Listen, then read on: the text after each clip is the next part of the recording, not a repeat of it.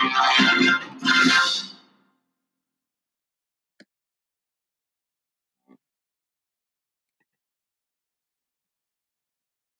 hello, welcome to Serrated Edge. Today my brother is going to be reading The 59A Bus Goes Back in Time by Terry Pratchett. It's in a book of short stories. It's called Dragons at Crumbling Castle. And other stories. Enjoy! Enjoy.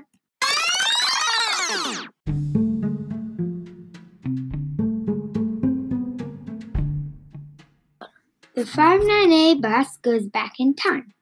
The 59A bus, an old-fashioned bus belonging to the East Leighton and Blackberry Traction Company, he pulled out of the station and trundled off to the post office stop. Driver Erica Grind was at the wheel, whistling cheerfully because it was early spring and she had just won £50 in the lottery. Inside, conductor Albert Bream was teaching trainee busman Ravi Singe how to whistle when Inspector George North was standing on the platform by the rear door or watching the scenery go by. Occasionally, he ran up and down the stairs, was at the back to look at the scenery from the top deck, too.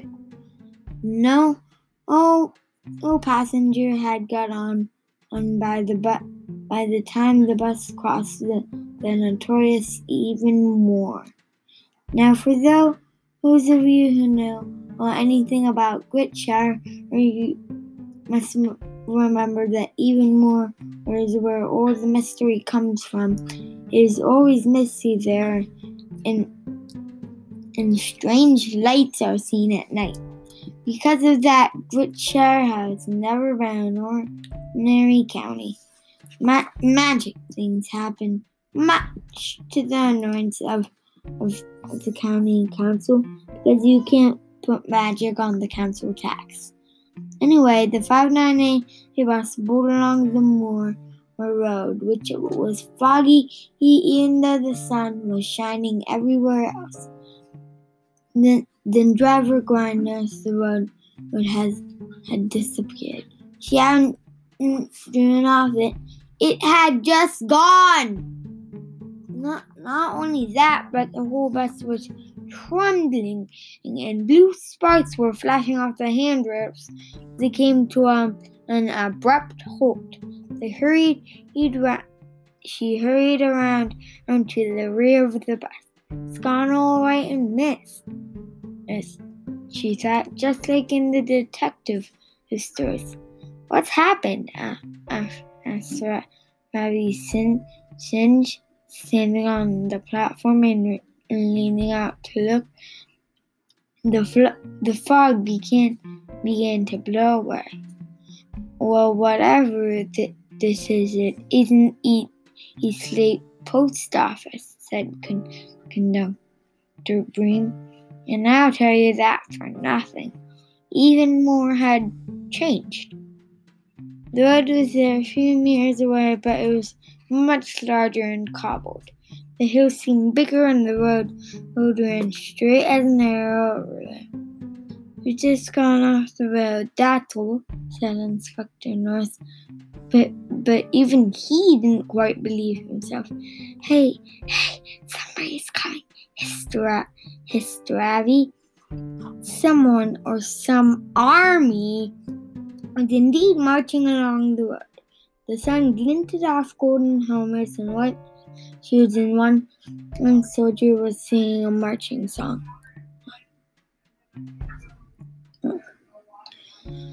The leader of the soldiers had almost marched into the bus before he saw it. What's this? By Jupiter, he said. Now Ravi recognized the Roman when he saw one. Somehow they had driven out of the 20th century and into the 1st century BC.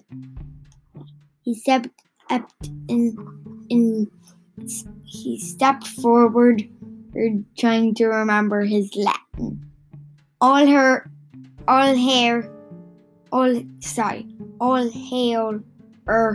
mighty Caesar, he began. The Roman officer was obviously impressed. We have been sent by Rome in this new mechanical elephant to see how incurable legions are going on here in Britannicus. This is Brutus Primus and General Claudia Grind and Spartacus Norris and Cassius Sinus. He pushed his turban back a little, hoping the soldiers would believe it was a new Roman fashion. That was quick thinking, lad, whispered Erica Grind. General Antonius Casca, said the Roman. It's good to meet another Roman amongst all of these barbarians. Mechanical elephant, we say. Soon the 59A, or rather, mechanical elephant, an LIXA, was boiling down the Roman road. Food was sent Trurians all as pleased as puppies with their first bus ride. They couldn't pay in coppers, of course, so Conductor Breen's bag was full of gold coins.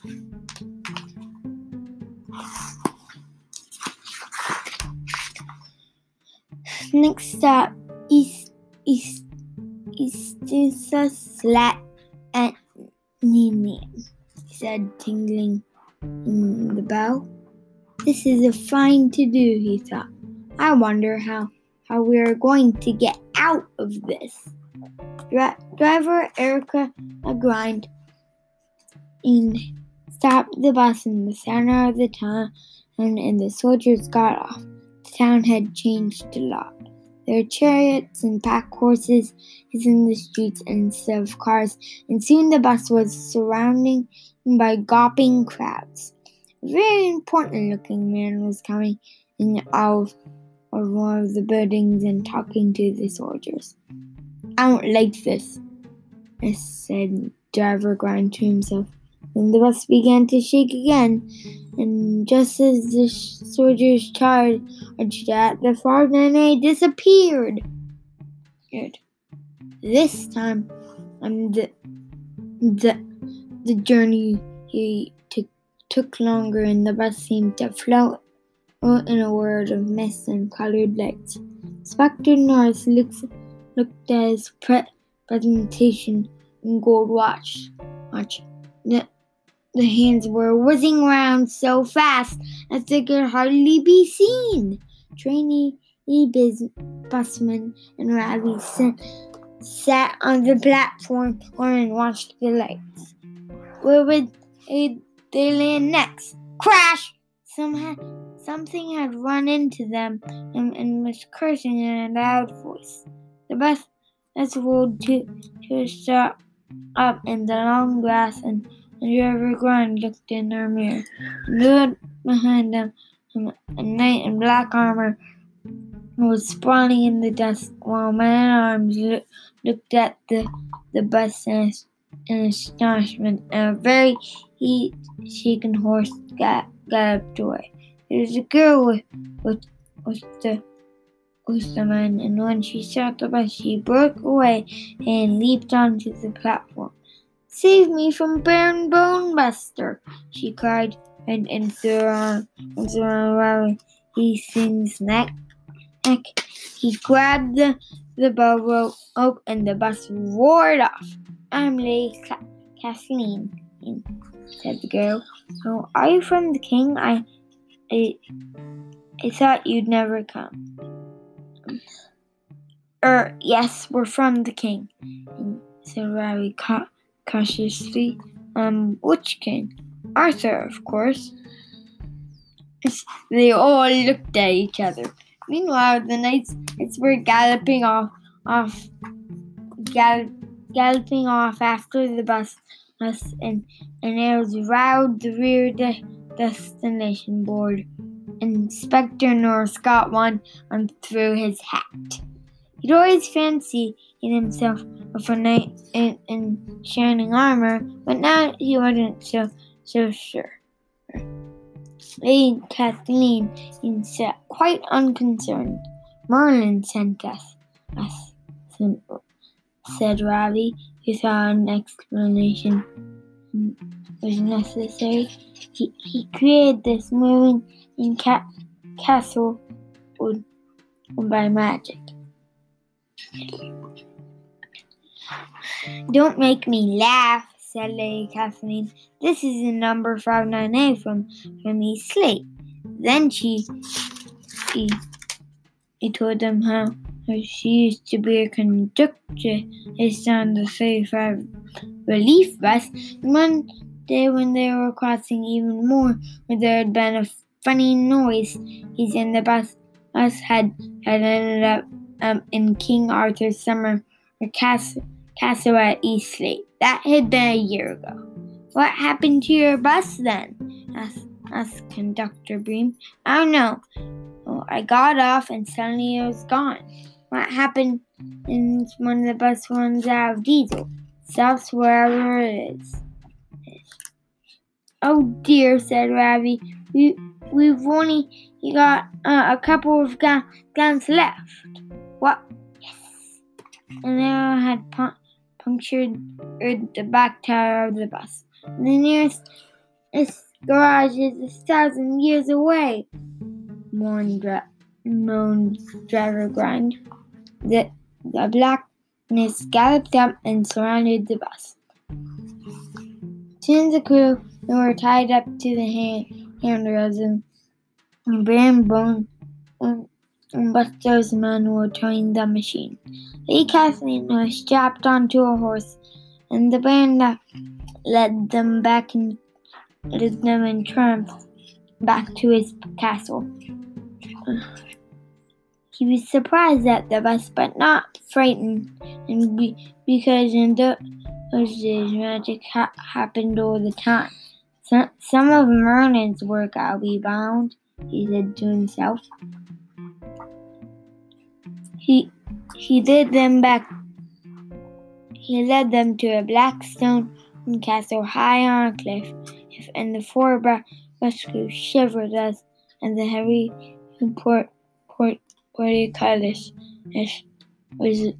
portcullis was lowered right behind them.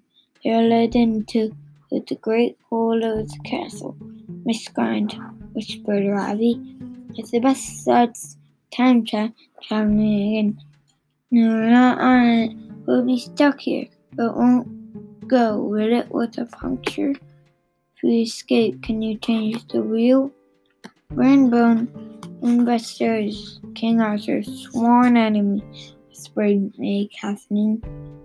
If we don't get out of here, we're worse than dead. Enough of that, you five, roared the Baron, sitting on his throne. Now, you tell me why Merlin sent you on this cast iron dragon thing. It's a bus, said Ravi. It's used for carrying people from place to place. He asked the Baron closely. The soldiers, you mean? Yes, that's it. Just let me go free and I'll show you, said Ravi. He was cut loose and led it down to the courtyard where the bus stood. Knights were standing around it, looking puzzled, and Ravi climbed into the driver's seat. He drove round and round the courtyard, bumping along on the flat tire while Bone Buster had the time of his life of swinging the bow. Then Ravi slammed all the brakes on just like Driver Grind used to.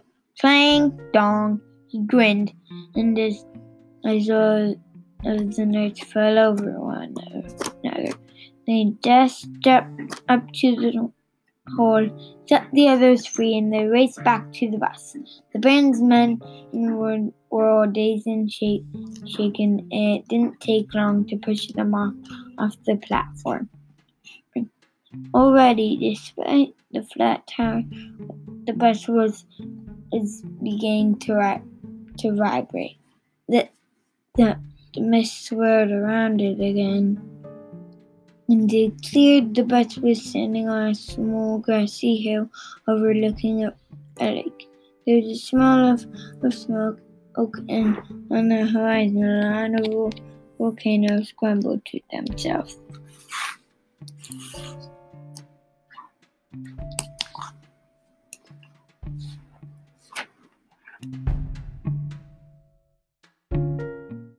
My brother had to go to the bathroom, so we're waiting for him.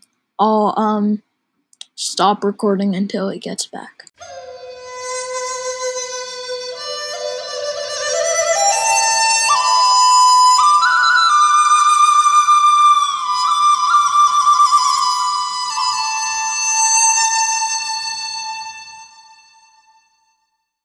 He's back now.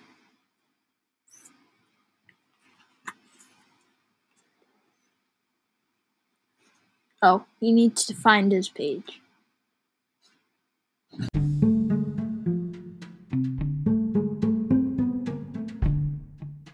We're back. Forests of giant ferns waved in the breeze. Well, I don't know about you lot, but I'm going to walk down to the lake, said Ravi. He jumped off. The rest followed, except for Erica Grind, who stayed behind to mend the tire. The fern forest reminded Inspector Norris of a picture he had seen when he was at school, but he couldn't place it. Big shining dragonflies skimmed over the lake. I wonder where this is. I wonder, he said. I wonder when this is, said Ravi. Oh dear, thought Conductor Green, who's watching. He had dinosaur heave itself out of the lake. The dinosaur was splashed its way down to the shore and peered down on it before time to others. It looks like one of the herbivores, said Ravi. It only eats water plants. Are you sure of that? Asked Green nervously. No, said Ravi. Shall we run away? They backed away into the fern forests again. The dinosaur watched them go. Oh, it's a Bordeaux button. So we're that far back, muttered Ravi. Well, I hope we don't meet a Tyrannosaurus Rex. That's old teeth. I think that one was a Diplodocus, and they're harmless enough. But once I had a picture or book about prehistoric monsters, and I think most of them are dangerous. Is there anything else we need to worry about? Asked Kathleen. Bottomless swamps, poisonous insects, volcanoes, hot springs, earthquakes, and thunderstorms, said Ravi. Should I say any more? Or definitely not, said Conductor Breen. They reached the bus where Driver Grind was mending the back tire. The hole is rather large, she said. I don't think I can repair it. And since it was a pretty bumpy ride from King Arthur's time, I don't think the bus will stand another journey. Do you need warmer room? Said everyone. Yes. Well, you might as well have something to eat, said Kathleen, looking up at the rack where 4 lunch boxes were stowed. So they sat on the platform while Ravi told them about prehistoric times. Are there any Do people? Asked Erica after a while. Not for millions of years, said Robbie. Oh, only I was watching that smoke over there. Doesn't look like a volcano. They all looked. Several miles away, a thin column of smoke was rising above the ferns. Other people, it might be. Grab some weapons, said Ravi, and follow me. Armed with spanners and bits of railing from the bus, as they followed them, we ran down the hill into the forest. Slow going, since the ground between was choked with the ancestors of weeds and the grandfathers of wolf-stinging nettles. It can't be cavemen, puffed Ravi. Perhaps there are more time travelers. I'll just nip up this farm and have a look, said Inspector Norris. The rest stood waiting for him while the minutes ticked by. Inspector, said Ravi. There's no answer, but something rustled high above them. Something was creeping away. Mr. Breen, said Ravi, you and the others go on ahead. He shinnied up into the fern before they could protest. It was very quiet in the ferns, but out of the corner of his eye he saw a brown-shaped ape shuffling away from branch to branch. Grasping his spanner, he followed it. What had happened to the inspector? Large blue and green dragonflies zoomed around as Ravi tried to keep up the brown-shaped ape in the rear. And something furry dropped onto his shoulders and hit him on the head. When Ravi came to, he found and he was tied up with creepers. Inspector North sat next to him on a wild wood branch high above the opposite them and sat a large gorilla man with Inspector Norris's cap on. It had a gnarly club in one hand. Thank goodness you've woken up, whispered the inspector. I thought these were going to eat us. What's happened to the others? They've got away, I hope, which is what we've got to do. Ravi looked at the ape man. There were others too, a whole tribe of them in the surrounding trees. They tugged at the creepers. They didn't budge. Then the leaves by his ear parted, and an unfamiliar voice hissed, Don't look surprised and do as I tell you. There's a soft snick as the creepers broke up. Right, said the voice. Now jump. Ravi and Inspector Norris threw themselves off the bench and scrambled down the Someone dropped down behind them and shouted it out for them to follow him. Quirky, Ruby thought no one would ever turn up, said the stranger as they ran. I'm Arnold Finley, late of the East Lake Sanitation Department. One moment we were going off with even more. The next we were in the middle of the Wars of the Roses, where Roman soldiers was in King Arthur's notes. Puffed Ravi. I suppose it was your smoke we saw? The binman told them there's waste collection in the lorry they had landed in the first 2 months before, and then it ran out of petrol. They came into the lorry, which by now was overgrown and no forest clearing.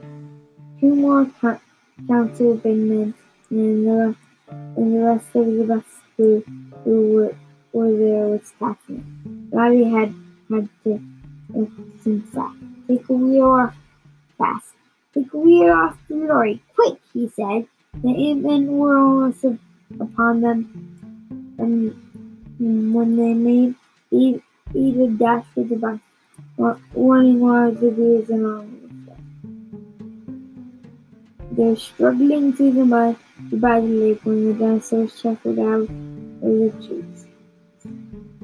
It took no notice of them, but when it saw the 8 men, it roared angrily. It was the work of a moment to bolt the wheel onto the bus, and then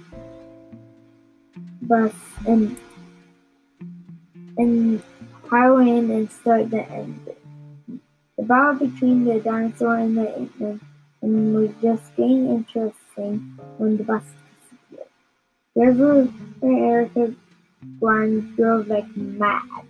The time missed come this time, and instead they were able to watch the land change below them. The forest was whisked away like a puff of wind. A great sheet of ice came and went 3 times.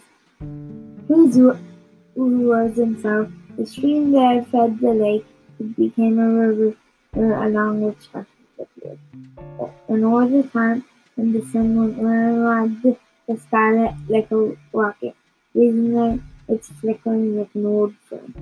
Soon the outline of Eastgate appeared, and there was only a few hundred years to go.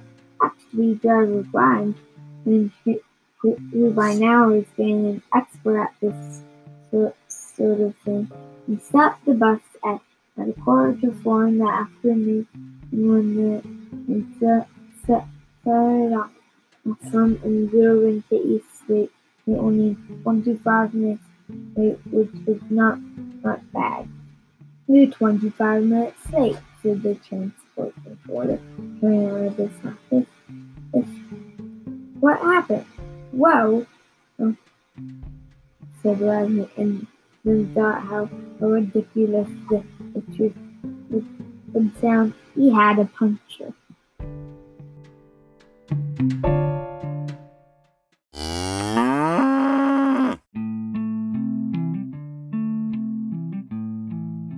Okay, so since this episode's getting long, I'm gonna do the credits real quick.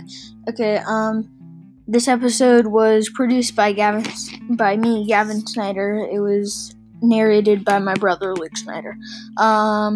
If you would like to support Serrated Edge, please subscribe wherever you listen. Also, if you would like to support Serrated Edge, you can tell a friend about us, make a poster, send in a recording so we can feature it on an episode. Bye.